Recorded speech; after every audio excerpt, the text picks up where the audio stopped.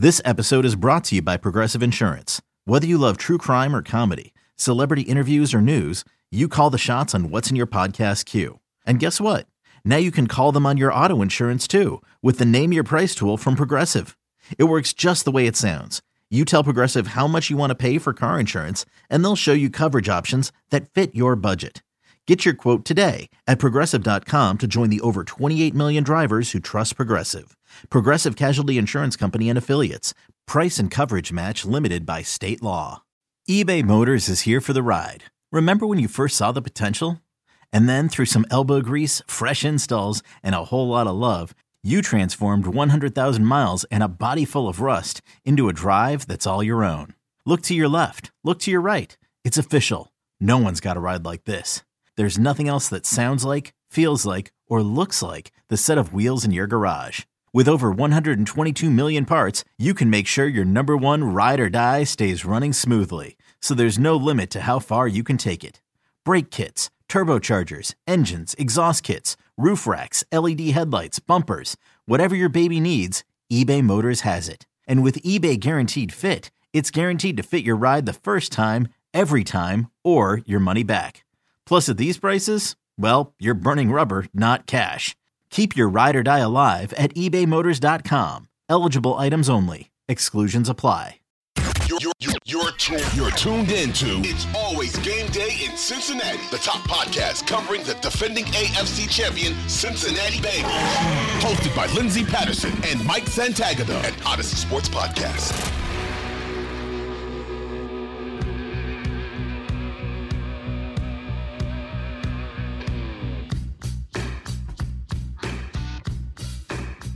We are back on It's Always Game Day in Cincinnati. They're hitting the field. Training camp is over. Preseason is over. Now it's down to days. 10 days. It's going to be a week soon and on Sunday. Pittsburgh Steelers are coming to town. Week 1 of the season. Everybody's ready for real football. We heard from Joe Burrow. Wasn't expecting to hear from him on Wednesday. He does talk on Wednesdays, but thought that was going to start next week for his press conferences. And he was good. Joe Burrow's always good in his press conferences. He said a few things, made the social media world think, hey, this guy's a little cocky. And I watch him, I'm not going to lie, his press conferences are always something that I actually enjoy. What do you take from those and what he said this week? I mean, it depends on how you feel about him, right? If you don't really like him that much, what he says is cocky. If you like him a lot, what he says is cool. And I can see both sides. I think it's fine what he says. I don't think it's a big deal. I guess what you're looking at is what people don't like is that he said something about if you try to play man, good luck. If you're going to play too high, then Mixon's going to eat. I mean, he's not wrong. These are just like basic football things of the Bengals have maybe, the best wide receiver trio in the league.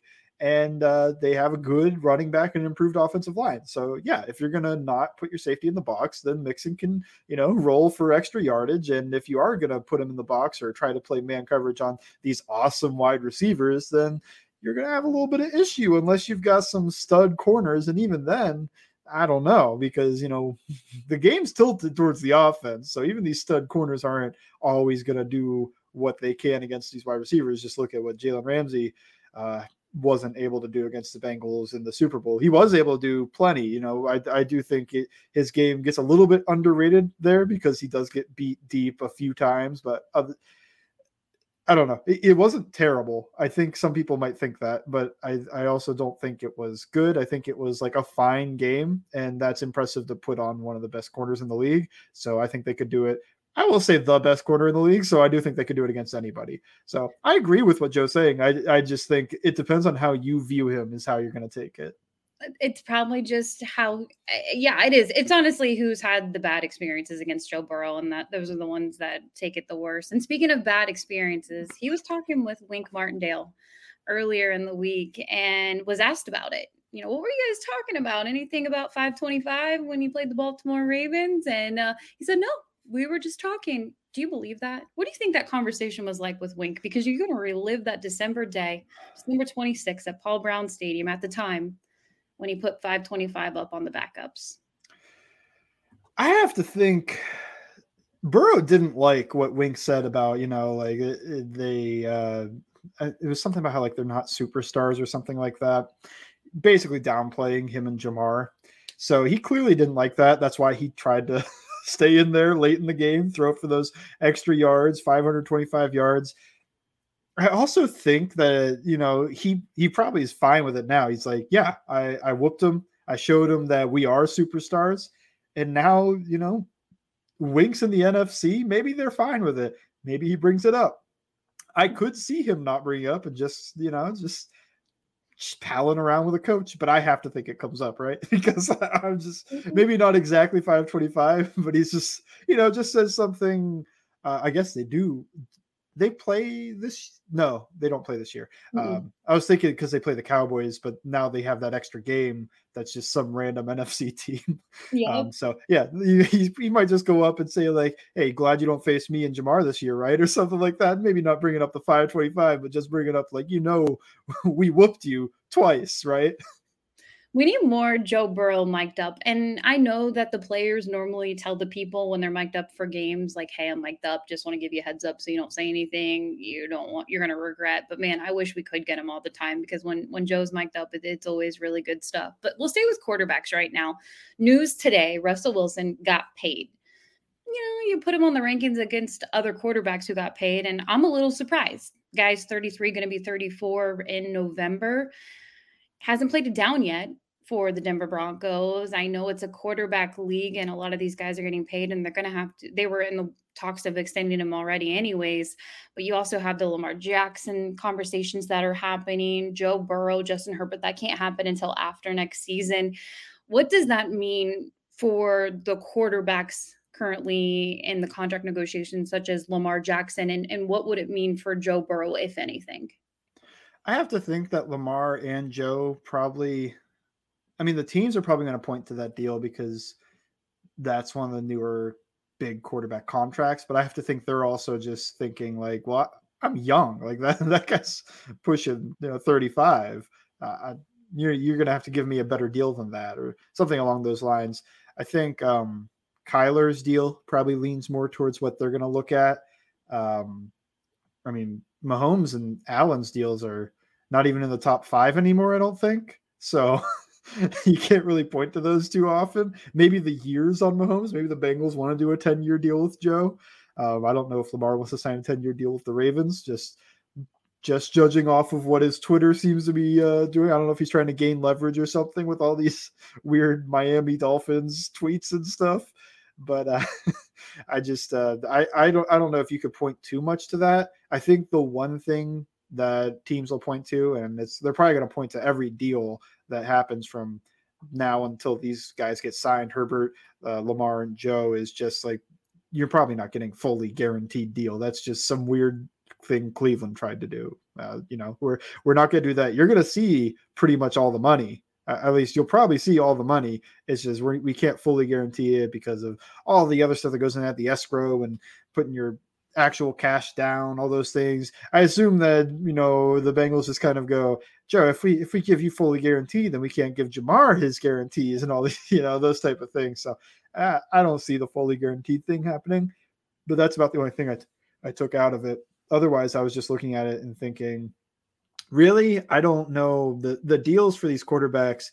It's who's going to bite first between those, the big three of Herbert, Burrow, and Lamar. So whichever one bites first, that's the deal that everybody's going to point to, because I think it'll probably break the current leader. I don't know who the current leader is off the top of my head, but I think it'll be higher than that, at least probably AAV, not the guarantees because of what the Browns did.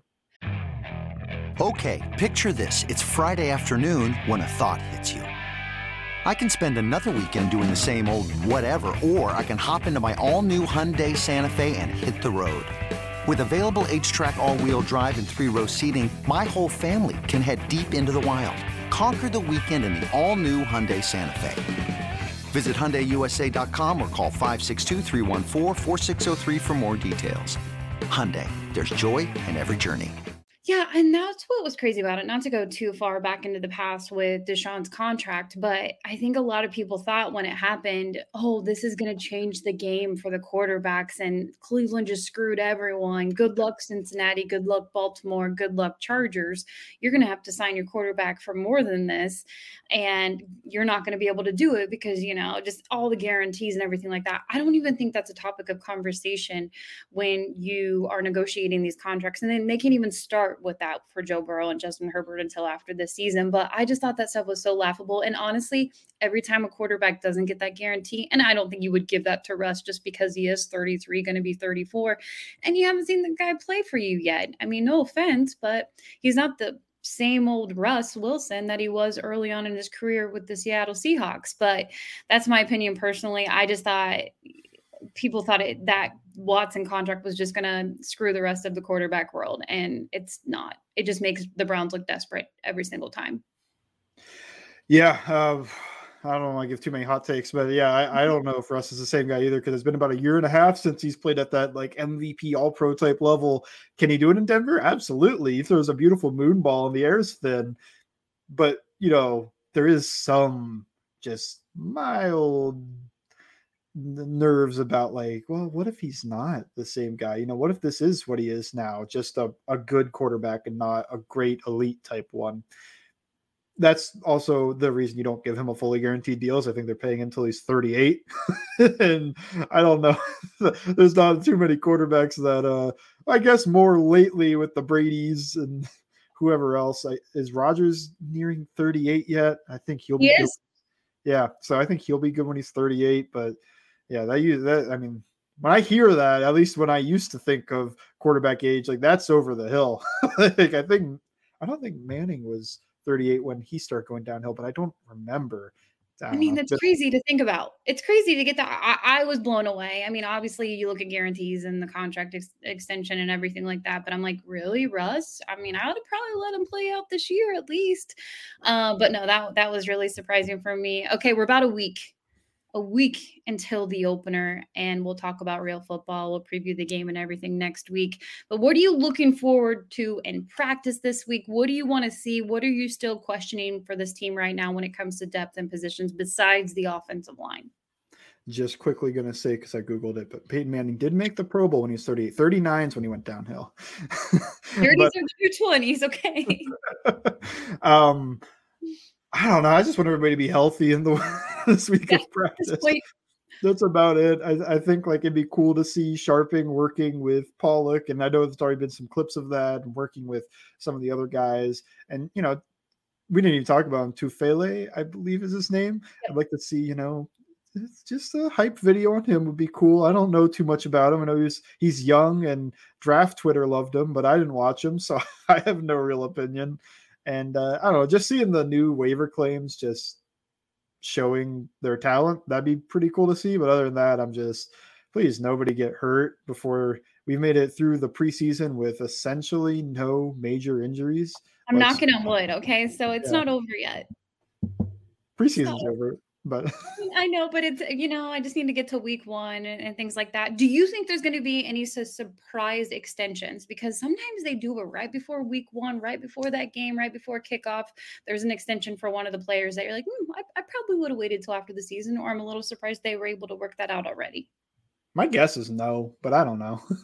Like, I guess I see them talk up Pratt a little bit, but then it feels weird that like you're going to sign Pratt to his deal, and then you got to pay Wilson a whole bunch of money, and then that's a lot of money going to the linebackers. And I know that the capologists are going to get upset if you're going to pay their linebackers too much, because they're the running backs of the defense and whatnot. But yeah, I don't know. It is a lot of money to put in one position group and on defense when you're going to have all that offense coming soon.